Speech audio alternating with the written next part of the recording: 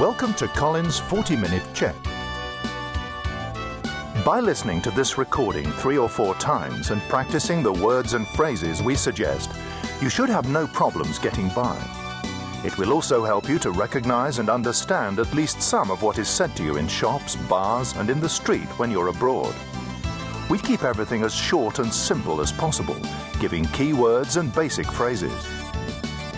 After you hear the English phrase, Zuzana will give the Czech twice, with a pause in between. Try to repeat the Czech, copying Zuzana's pronunciation and the way her voice rises and falls. Don't worry if you find it difficult the first time.